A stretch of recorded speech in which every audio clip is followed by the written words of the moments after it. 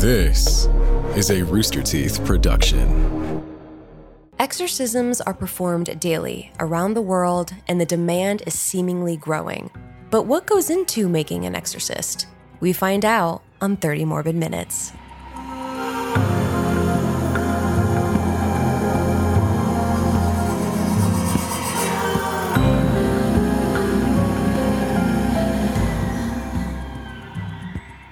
This is the podcast where we cover topics, history, events, people, places, and ideas of a morbid, macabre, dark, and downright grisly nature. I'm Elise Willems. And I'm Jessica Vasami. In April 1978, Father Ernst Alt, 40, and Father Arnold Renz, 67 years old, stood trial for negligent homicide. The spectators in the courtroom listened to tapes of guttural screams and obscenities amidst chants of prayer. The screams were made by Anneliese Michel, who was 23 years old when the two priests in the defendant's box had conducted an exorcism on her 2 years prior, ultimately resulting in her death. This trial was the first of its kind in German history and garnered the rapt attention of the public. Now, despite a long history with epilepsy and mental illness, Anneliese's parents and the priests were convinced that the only explanation for her incurable and heightened vexation was demonic possession. She endured months and months of grueling rites and exorcism in extreme starvation and dehydration. By the time of her death, she was absolutely emaciated, basically a skeleton, a husk of a human. Yes, and even after her death, Anneliese's parents were convinced that their daughter's soul remained harbored by dark forces. They had her body exhumed for a post-mortem exorcism too. Both parents and the two priests were ultimately found guilty, though none served any jail time but probation and fines. And Anneliese's story has been told and examined through pop culture as source material for The Exorcism of Emily Rose and BuzzFeed's Unsolved series.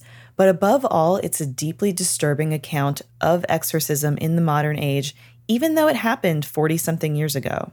In this episode of 30 Morbid Minutes, we are making an exorcist, meaning we're looking into why there's a renewed interest in and demand for exorcists around the world, what it takes for a priest to become a functioning and recognized exorcist, and the Vatican's relatively new exorcist school. Which is so surprising because obviously there are so many schools for different trades. And there's the seminary for priesthood, but a specific exorcist school feels like something from a movie. It really does. We'll also be investigating the approval process, psychiatry's role, and how stigmas surrounding mental illness create a dangerous ground for potential abuse in exorcisms. We'll mostly be focusing in the realm of Catholicism and the Catholic Church, which isn't to say that there aren't those outside of this specific theology who practice exorcisms, but we'll get into all that later. Yeah, the Catholics act like they've got dibs, but possession and exorcism dates back to early cultures and ancient times like the Egyptian and Babylonian civilizations, which also kind of like modern Catholicism attributed illness or misfortune to an invasion of evil spirits, and they conducted these shamanistic rituals and ceremonies to expel these spirits. But yeah, the Catholics. The Catholics. Yeah. You all know about my feelings on that. But today we define an exorcist as somebody who specializes in performing exorcisms. And an exorcism is the expulsion of an unwanted force or energy from an afflicted person, place, or thing. Mm-hmm. I think we've all seen, or most of us have seen, the 1973 film The Exorcist. The Exorcist, yeah. It's so crazy, though, that I know you mentioned earlier, The Exorcism of Emily Rose. That one scared me more. Oh, really? Yeah. I wonder if it's just like it's a modern horror movie and it's really going for those scares, and The Exorcist is a bit more subtle, potentially. Yeah, I think so. I love that movie, and of course you do. It was the movie that kind of, I think, also brought this idea of exorcists and exorcism to the forefront of the public imagination. Absolutely. And then all the weird stuff that happened around set as well. Oh, yeah. We might get into that later, but yeah weird stuff. But yeah, like you said, Jess, exorcism is the act of driving out or warding off demons, evil spirits that have possessed or infested a person, or otherwise is an agent or an instrument of malice. Exorcists are like demonic exterminators, if you will, called upon to cast out these entities and banish these demonic presences back to the realm from which they came. And if you're measuring it by the Catholic Church's goalposts, not just anyone and everyone can designate themselves as an exorcist and start performing these rituals or expulsions. Mm-hmm. You gotta be a priest to start, and there are no exceptions. Priesthood is the very first step, completing the requirements of the seminary. So once you've gone through the seminary, next a priest typically needs to be ordained as a deacon and also must receive the stamp of approval from a bishop to even pursue becoming an exorcist. And I think that's not all so, hard and rigid. I don't think the deacon part is like a absolute, but you're encouraged to be rising into the church and have that profile to even be like considered for the position. And also keep in mind here, it's Catholicism. Not everyone is considered to be a priest. Cisgendered men only, no women, no non-binary genders. That being said, there are lay people who do undergo similar studies to priest and work as kind of like priest assistants or right hands to the priests who perform exorcisms. Yes, like priests, these assistants need to live pious and sin-free lives, be devout in prayers and united in the sacraments, and exhibit some form of a calling from God.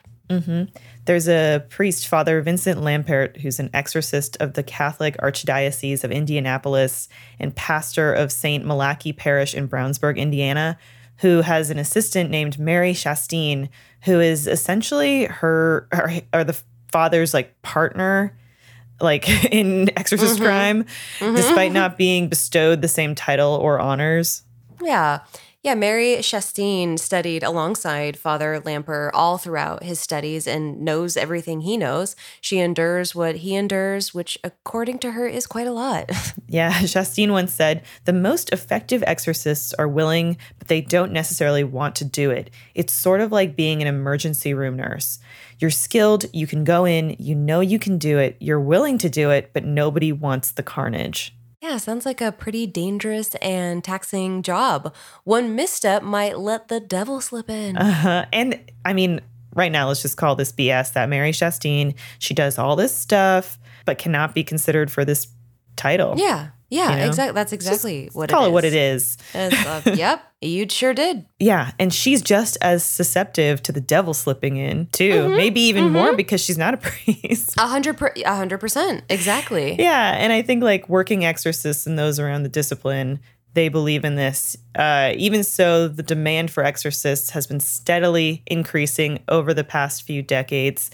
And this is where kind of the numbers and the research are all over the place, so bear with us. Some sources have the number of active exorcists in the U.S. at around 50, while others have as many as 125. Yeah, these numbers are just like, it's tough because I feel like I don't know that there's any official like exorcist registration system,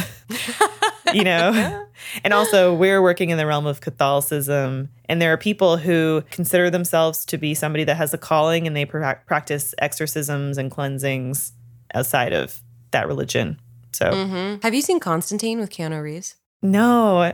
Oh, really? Oh, I love it. It's good. I think that's based on comic book series. It right? is. And so is he like an exorcist in that? Oh, I mean, he doesn't, I could go into this, but Please do. Well, I haven't seen the movie in a very, very long time, so I'm not sure, but he tends to, it's weird because he's not necessarily religious, but yet he obviously deals with the devil and God a lot. Like a Ghost Rider. Yeah, there you go. Exactly. But no, he's performing exorcisms left and right. And the way that he does them, he uses a mirror. It's very interesting. Wait, you should give it a watch. What does he do with the mirror?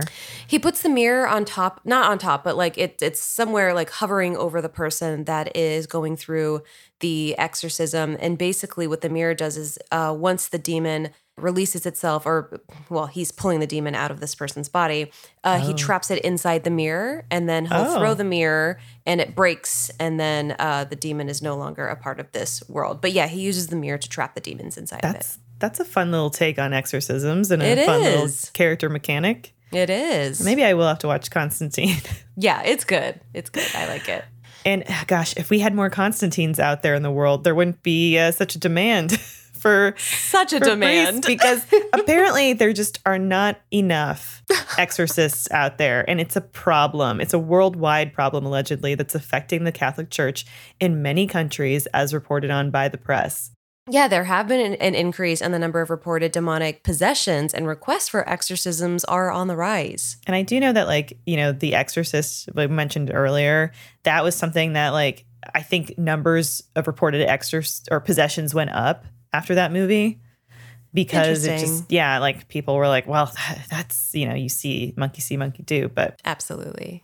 Christian think tank Theos published a report in 2017 quoting as many as 500,000 people, 500,000 people seeking exorcisms every year in just Italy, which, Jessica, you are Italian. I know. I know that there's, you know, obviously that's a very like predominantly Catholic country. Mm-hmm. And there's a strong superstition, mysticism in the culture. So does that kind of make sense to you from that background? It does. Everybody listening, if you've been listening from the beginning knows, I was raised Catholic and it is very predominant for sure. Mm-hmm. But like you said, you know, and again, I'm bringing back the sleep paralysis episode about cultural priming, you know, I feel there might be a little bit of that at play as well. And for sure. You know, so. But then conversely, in the UK, requests are also unprecedentedly high, in which, at least for me, I perceive as a more secular country. Sure. And the same is the case in Mexico, too. Priests from all over the world point to different causes for the dark side's growing hold on society.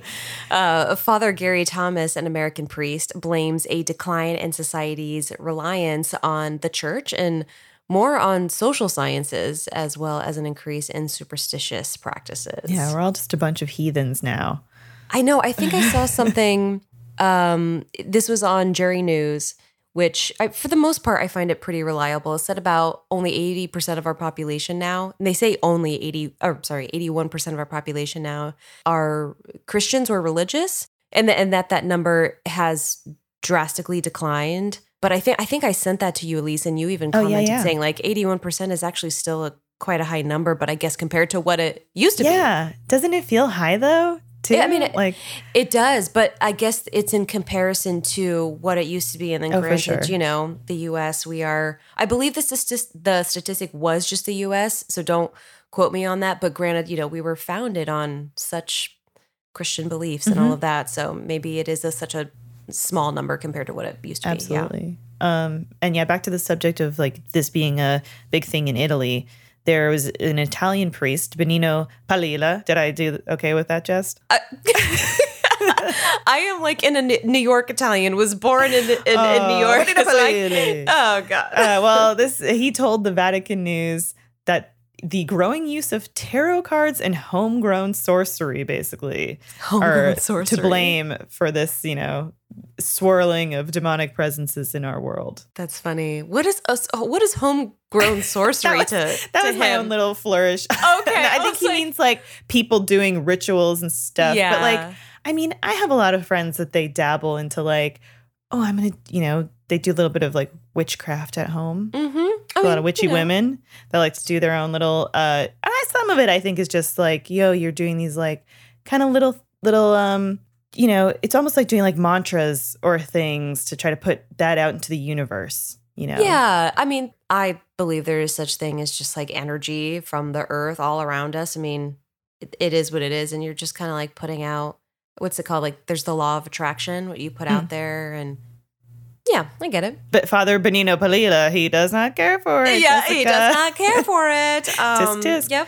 Yep. But Father Francisco Batista, a priest from Mexico, suggests that the Mexican cult or Saint Death of Santa Muerte, with its some 8 million followers, is the cause, despite the fact that many of the group's devotees claim the faith is misunderstood and not all satanic leaning. Mm-hmm. In my research, I found that there are a lot of folks in the LGBT plus community and like sex workers and others who are shunned or not immobilized from society and the Catholic Church who have found a lot of community in Santa Muerte.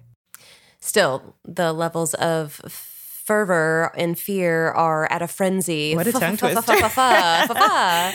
Even Pope Francis has told priests that they must not hesitate to refer their flock to exorcists if they suffer from genuine spiritual disturbances.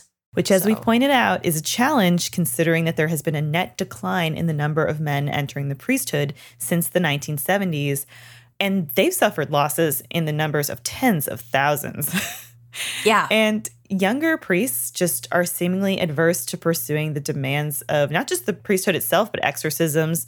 They're not willing to do it. It's just not as exciting as the movies actually make it look. It's so funny, the word exciting. Hey, guys, let's go. Like, maybe some people view that as exciting. Like, I don't know. No, and I also think like a lot of these exorcisms, it's just someone like sitting in a room repeating a prayer for hours on end. Like, it's not dynamic. Correct. That, and then also feeling all these awful feelings, because I know that a lot of the time when you, from what I've heard and stories and think, that you're in this room and you're also like sweating, you also feel dizzy, you don't feel good. Like, this doesn't sound exciting in any way to me. I completely agree. Like, it's horrifying. Yeah. But maybe if like you're a priest with a hero complex and you're like, I want to get in there and I'm going to be like an action hero priest casting out that demon, and then you realize, oh no, it's just me like kneeling on a stool for hours on end saying prayers. An action priest. It's like, well, you could kind of look like a Marvel character, but I want to look like an action priest. 100%. or if like your favorite movie is Constantine. Yeah, and that's your entire background, and you think you're like, I've brought my mirror, and they're like, there is no mirror component to this, and then you're like, what? Yep. Yeah. But there is still this demand that is not being met. Yes, dioceses and the church at large have developed their own courses to standardize the process and entice priests into the discipline.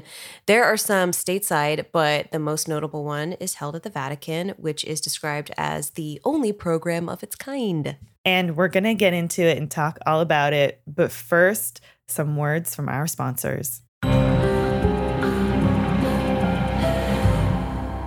And now a word from our sponsor, BetterHelp. Question for you, Elise. How do you take care of your mental health? Well, I've done therapy. I try to just be active. I find that like being fit helps me. I love taking naps. I love just trying to be like, I'm going to slow it down and just focus on myself too. Same here. And even better, there's also BetterHelp online therapy. BetterHelp is online therapy that offers video, phone, and even live chat only therapy sessions. So if you don't feel comfortable, no one has to look at you on camera. Like, you can just not have your camera on, but be talking to somebody. It's better for me because like I either like don't shower, look like trash, crying your eyes out. Who knows what's happening on any given day. 100% same here. BetterHelp is much more affordable than in-person therapy as well. So you can be matched with a therapist in under 48 hours as well. I personally go to therapy. It has helped me tremendously in every aspect of my life. And I think it's important to try different things. Like, if you've never, there's a lot of stuff out there where it's just like, oh, take self-care, take a bath. Like I try and take baths because I want to do self-care. Baths don't work for me for some reason. No, I don't know why. Really fast. I don't want to be sitting in there. Exactly. So, if you've been hearing for a long time, oh, try talking to somebody, but you just, like, I don't know if that'll work for me. Try it. You never know. Try it. Yeah. And honestly, like, I think the thing about therapy too is, in our lives, which are very fast paced and demanding, you can often take a lot of your stress and putting it on the people around you, friends, family, your partner, and just having that third party in your life that you can unload that to and can give you perspective, can give you advice is so valuable. And it also is not just valuable for you, but also for the relationships in your life. True.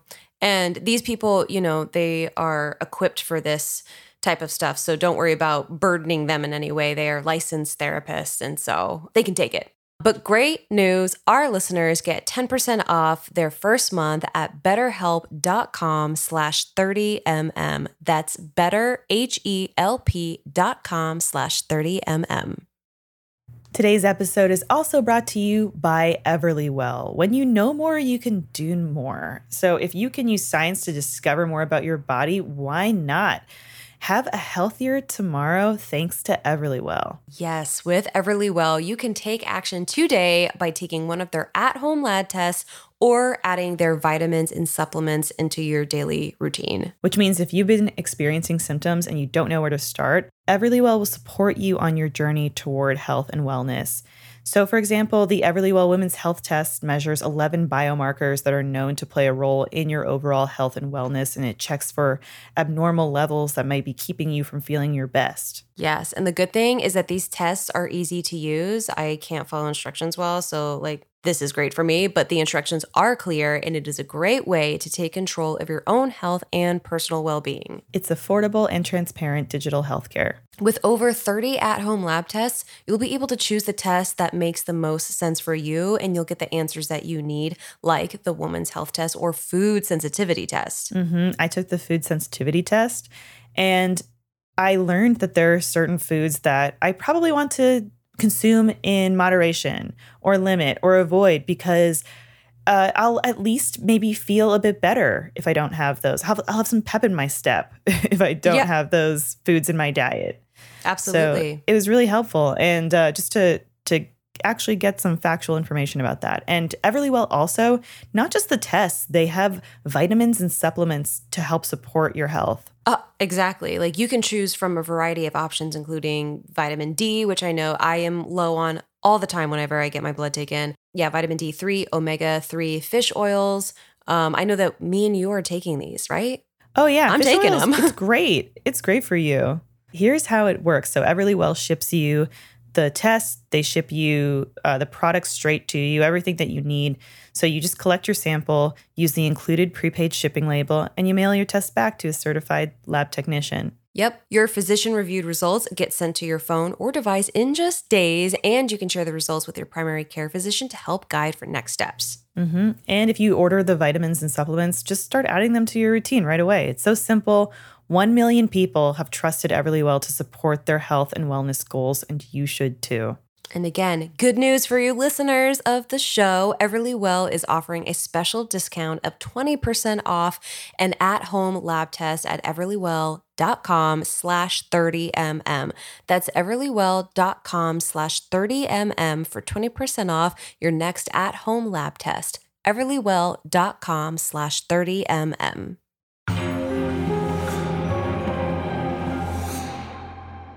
Okay, back to the show. Jessica, I am an aspiring young buff priest, very strong, huge muscles, and I just want to throttle and punch the living hell out of some demons. Well, okay. How do I do it? Tell me about this school. Let me tell you about it, you buff priest, you.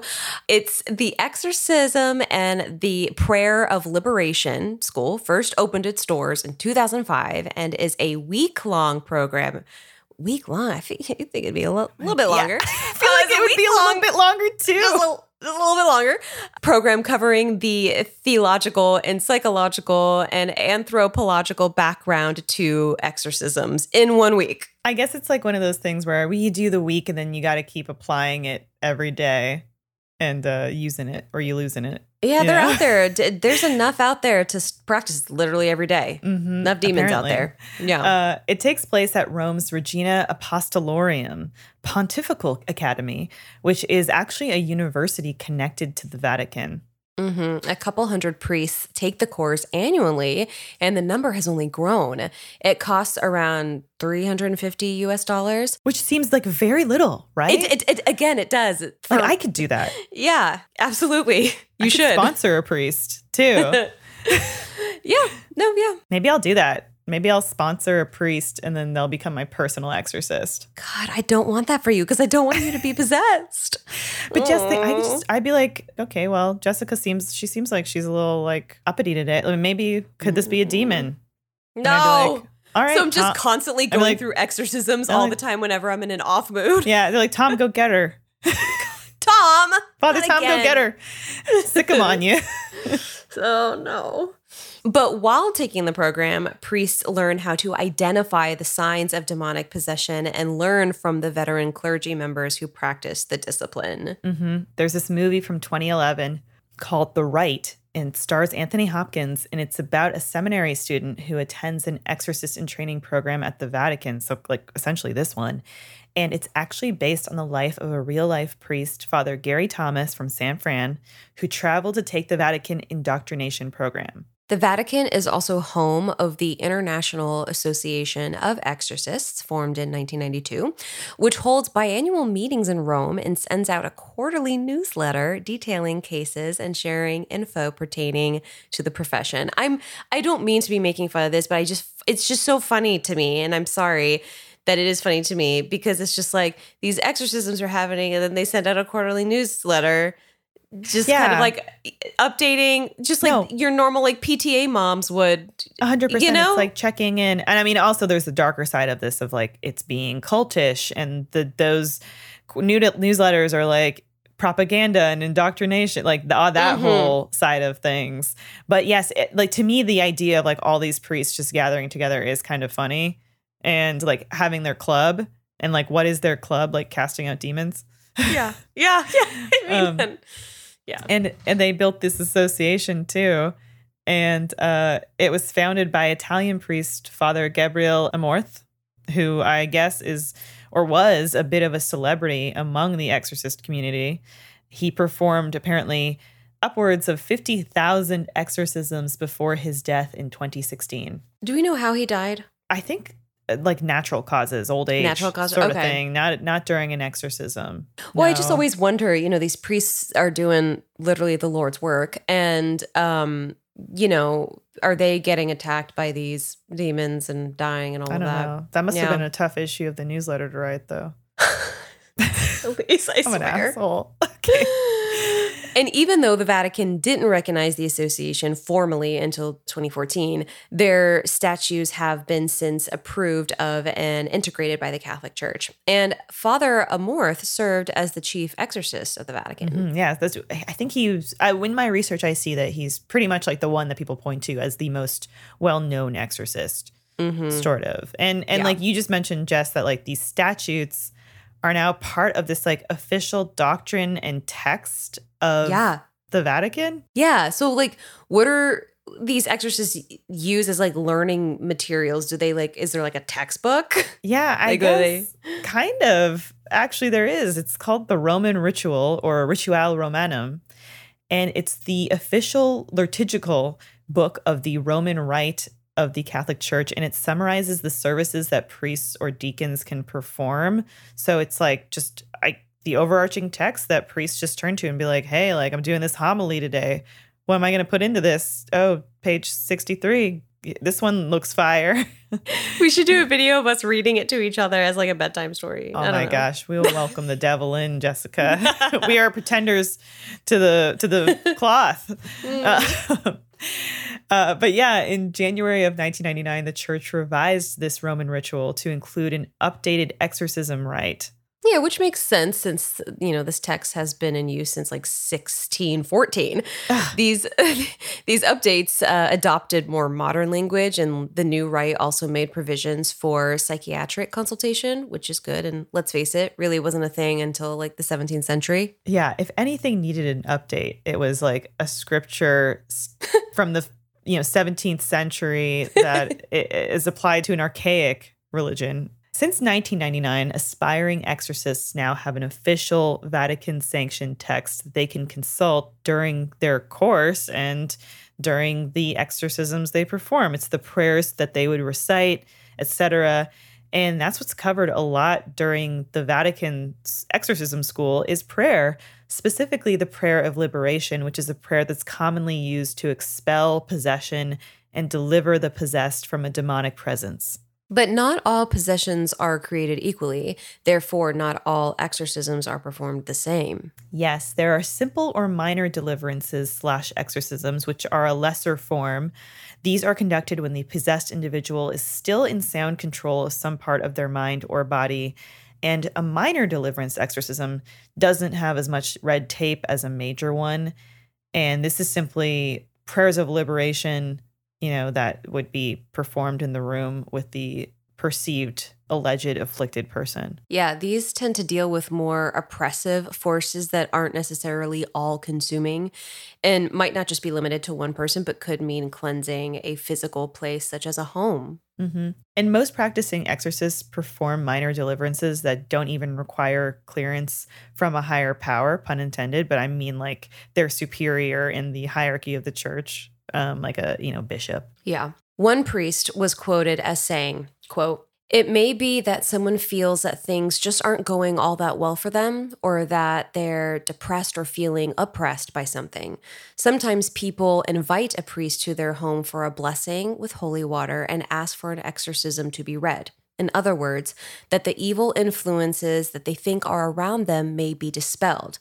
An individual will usually sit or kneel before a priest or lie in bed, and a prayer is read over them." End quote.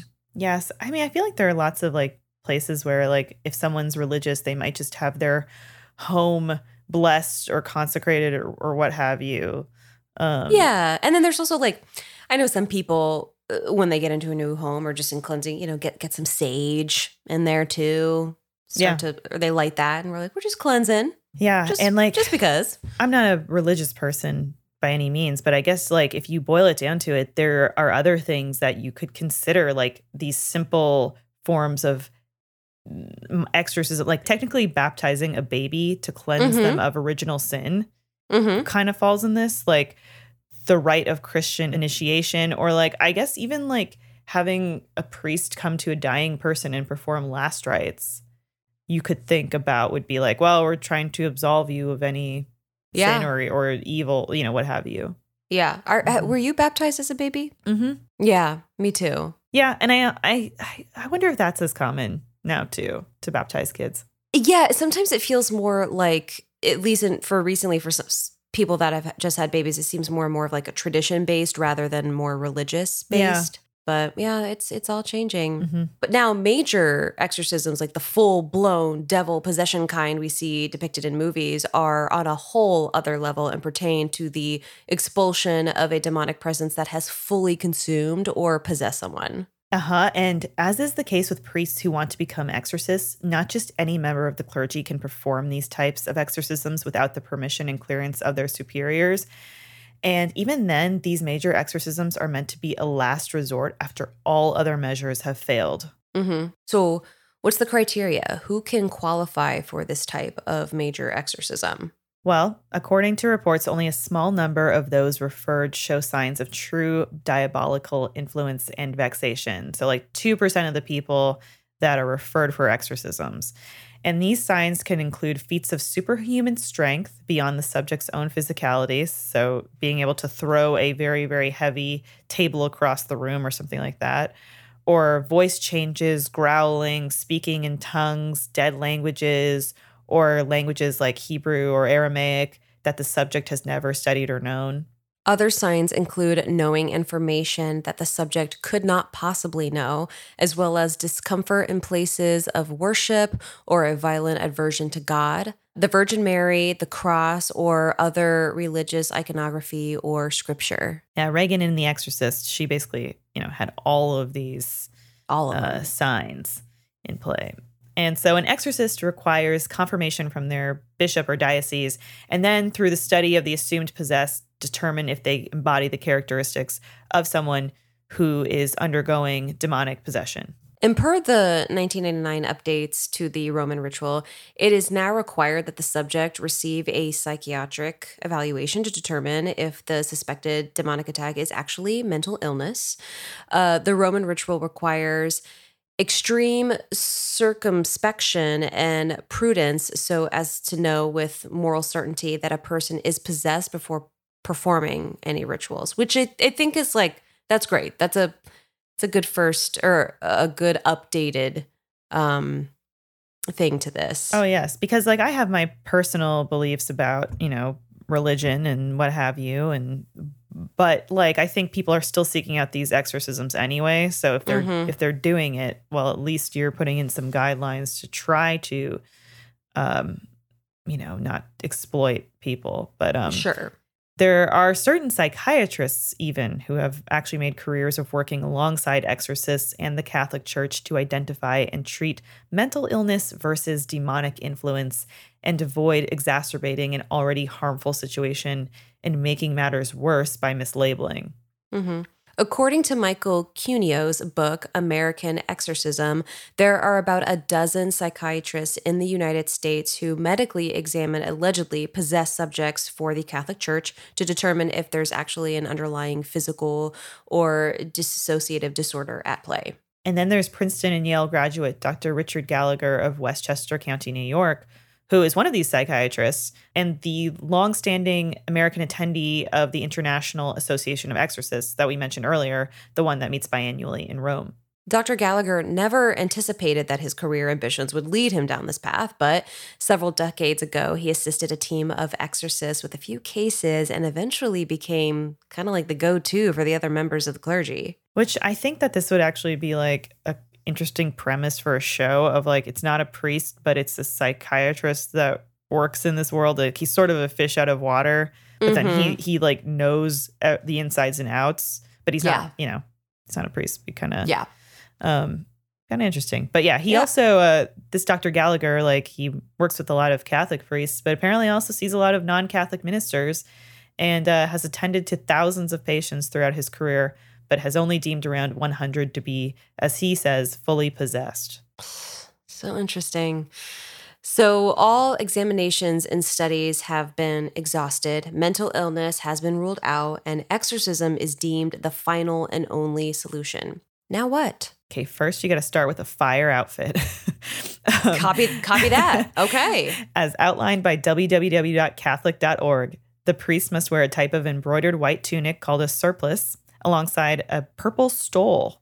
So, you know, it's kind of like a dress for the job you want situation. Exactly, Elise. Prior to performing an exorcism, the exorcist must undergo purification, which means days before going to confession, celebrating the Mass, spiritually cleansing and purging of all sin. The administering exorcist needs to be clear of any and all collateral that a demon could use against them. So, like, basically the last thing you want in this situation is for the priest to become possessed too. Exactly. Which I feel like, yeah. If I was a priest and I was like going to do this, I would like turn and see my other priest possessed and be like, my like partner priest and be like, ah, dang it. You know, yeah, dang it. Didn't you do all the things you were supposed to do? Yeah, you lied to me. Come on, man. Yeah, like, you lied to me, bro. You know the steps. Yeah. You said you were cleansing and purging of sin. Yeah. Come on. The person who is possessed may be bound for control, their own protection and the protection of the exorcist. Sometimes the possessed might speak to the exorcist in the voice of the demon or taunt the exorcist. Holy water is also used throughout the process. The priest will make the sign of the cross on the person several times throughout. And the priest will also call on the will of the saints and does a lot of prayer. I mean, we can't underestimate or there's no way to over exaggerate the amount of prayer because that's what it is. It's like prayer on prayer on prayer, and reading excerpts from the Bible in which Jesus drives out demons from people. Yeah. Little meta. Yeah. The exorcist makes prayers and appeals asking the demon to yield to God and depart. He both implores to God in prayer to aid in releasing the possessed from the demon's clutches and to be pardoned. The priest also exercises the imperative will of prayer, demanding, as Jess said, that in God's name they depart the body. Again, this is all in the Rite of Exorcism, that 1999 addendum. Somewhat tame by the standards of exorcisms that we see in horror movies and sensationalized in the news. And just because checks and balances exist in theory and on paper doesn't mean that in reality the culture of exorcism isn't one of concern. We know all too well the reach and power of the Catholic Church and its ability to hide, suppress, minimize, and cover up abuse and allegations. And that's like the big part of this exorcism discussion here is because like there are these exorcist associations made, and there are all these like networks and organizations made. And I think that the inclusion of psychiatry and its role in this process is an important one, but we know that there is still like a ton of abuse, and this is used as something to mask that abuse. Yeah. And there's a lot of widespread criticism and concern about exorcisms and other forms of religious cleansing that is used as a shelter to abuse children or other vulnerable or marginalized people. And the UK government actually has a national plan of action to deal with child abuse linked to faith and spirituality. There are instances where subjects have died during ritualistic cleansings and exorcisms that have gone way too far. Too many to list them all, but one recent tragedy happened in September 2021 when a 3-year-old Northern California girl died after family members performed a ceremony because they believed that she was possessed by an evil spirit. Which, like, you think of this stuff as like things that don't happen now, but this was in California in 2021 that a little girl died because her family forced this on her. And I think it was that she was, having like screaming fits or crying fits.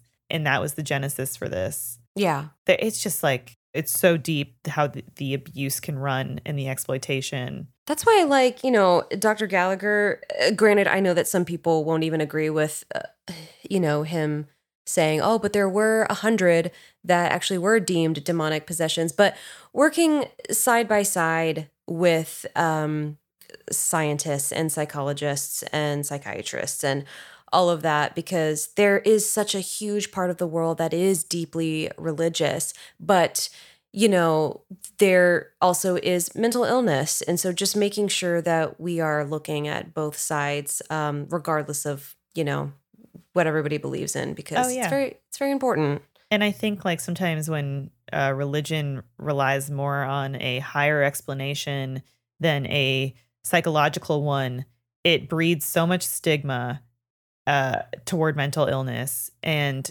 misdiagnoses and a deference to religion rather than science, which is like wildly problematic and harmful. There's also concern that an emphasis on deliverance ministry and a focus on cleansing or expelling the bad is a cover-up for spiritual abuse that targets LGBTQ plus individuals as well. Yeah, like I feel like conversion therapy and exorcisms can like go hand in hand, right? Yeah. Which is horrible. And, obviously like conversion therapy is awful and absolutely abuse. Awful. And I think that like the idea of like, these all kind of like can work hand in hand together. And 100%. But we're ending this. We're it sucks because like all I want to do is just like joke about exorcisms in movies. I wish it was just kind of a fictional thing that we just like a fantasy thing that it was the plot of movies and stuff. But it can happen in real life and it's harmful. 100%. Yep. And it's weird though, because like even there's been stories of people that are not religious at all, that have experienced weird, dark presences and they don't even believe in this stuff. Yeah. Yet they come out on the other side being like, there is something terribly wrong with this person or in my house or whatever it is. And then I don't know, it just makes you wonder, Yeah. I mean, I am a skeptic and I am somebody that's not particularly religious, but like it is the kind of thing where I think a lot about like, the horror movie trope of somebody buys a house and then weird stuff starts happening in their house. Mm-hmm. And like, would I maybe eventually be pushed to call a priest to come? Yeah, maybe. Well, maybe. Yeah, no, yeah. Because I'm also that person that watches horror movies and I'm like, you just got to leave that house. 100%. I don't care what you paid for it. Get out of there.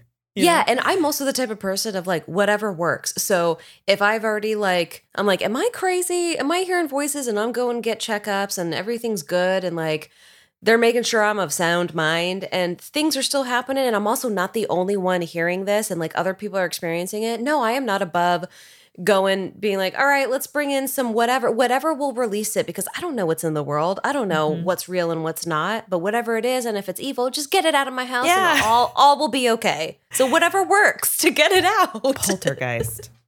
Yeah. And, I know we were talking about earlier about what happens on weird movie sets and stuff, but that was another movie that had strange stuff that happened on set. Oh yeah, back to that. Yeah, it's like you don't want to lose your security deposit, But yeah, The Exorcist. I used to like years ago have a VHS that had a making of The Exorcist, and it also like went into a lot of the superstition around the production and the weird stuff that happened. There were a lot of tragic deaths that happened during the production or were connected to it, and so it developed this reputation for being a cursed film unto itself. Same with Poltergeist. Yeah.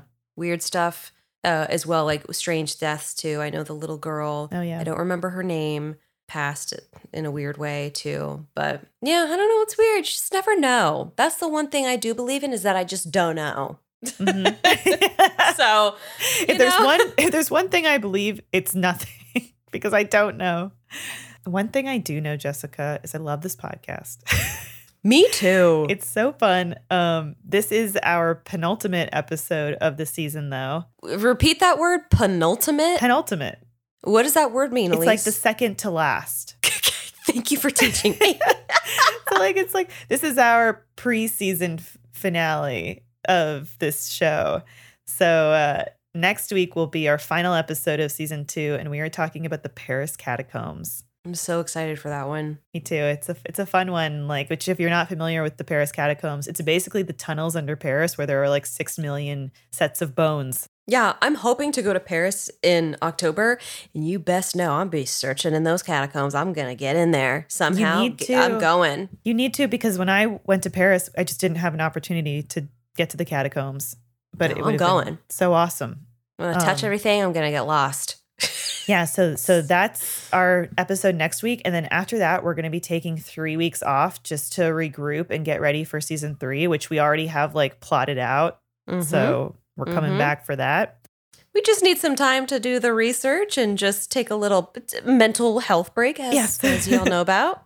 Yeah, just cleanse the palate because this stuff gets dark. But it's also, we want to put in the time to make really great episodes 100%. For you guys. In the meantime, though, please continue subscribing and sharing with your family and friends. Share us on social media. Leave reviews, Apple, Spotify, wherever you get your podcasts. As per usual, we have some awesome merch at the Rooster Teeth store. We have our 30 More Minutes Friends Till the End shirt and decal, our Curiosity Cabinet t-shirt. So fun. We love the pics. Keep sending them. Yes. I love everybody's there was someone that tagged us on Instagram, Jess, who was I'm sorry, I apologize, I forget your name, but they were rocking our Curiosity Cabinet shirt, but they were also a big plant enthusiast. So it was macabre plant vibes. And I was I love this. This is great. Because I love plants and macabre too. I love that for us. Yeah. If you want to show us those pictures or drop us a line about what you're interested in seeing in our next season, follow us on social. Reach out to us at Jessica Vasami, at Elise Willems, at 30 Morbid Minutes. We would love to hear from you. Jessica, I do think I am going to invest in that personal exorcist. What was it? $350? 300. Well, that's for the week of school. Oh, and then I could put up the airfare. Yeah. I do. I want to go through this book with you, though. The Roman ritual? Yeah, I would love to do that. Careful what you wish for, Jessica. Never mind, I take it back. Oh, so such strong will. Immediately shattered.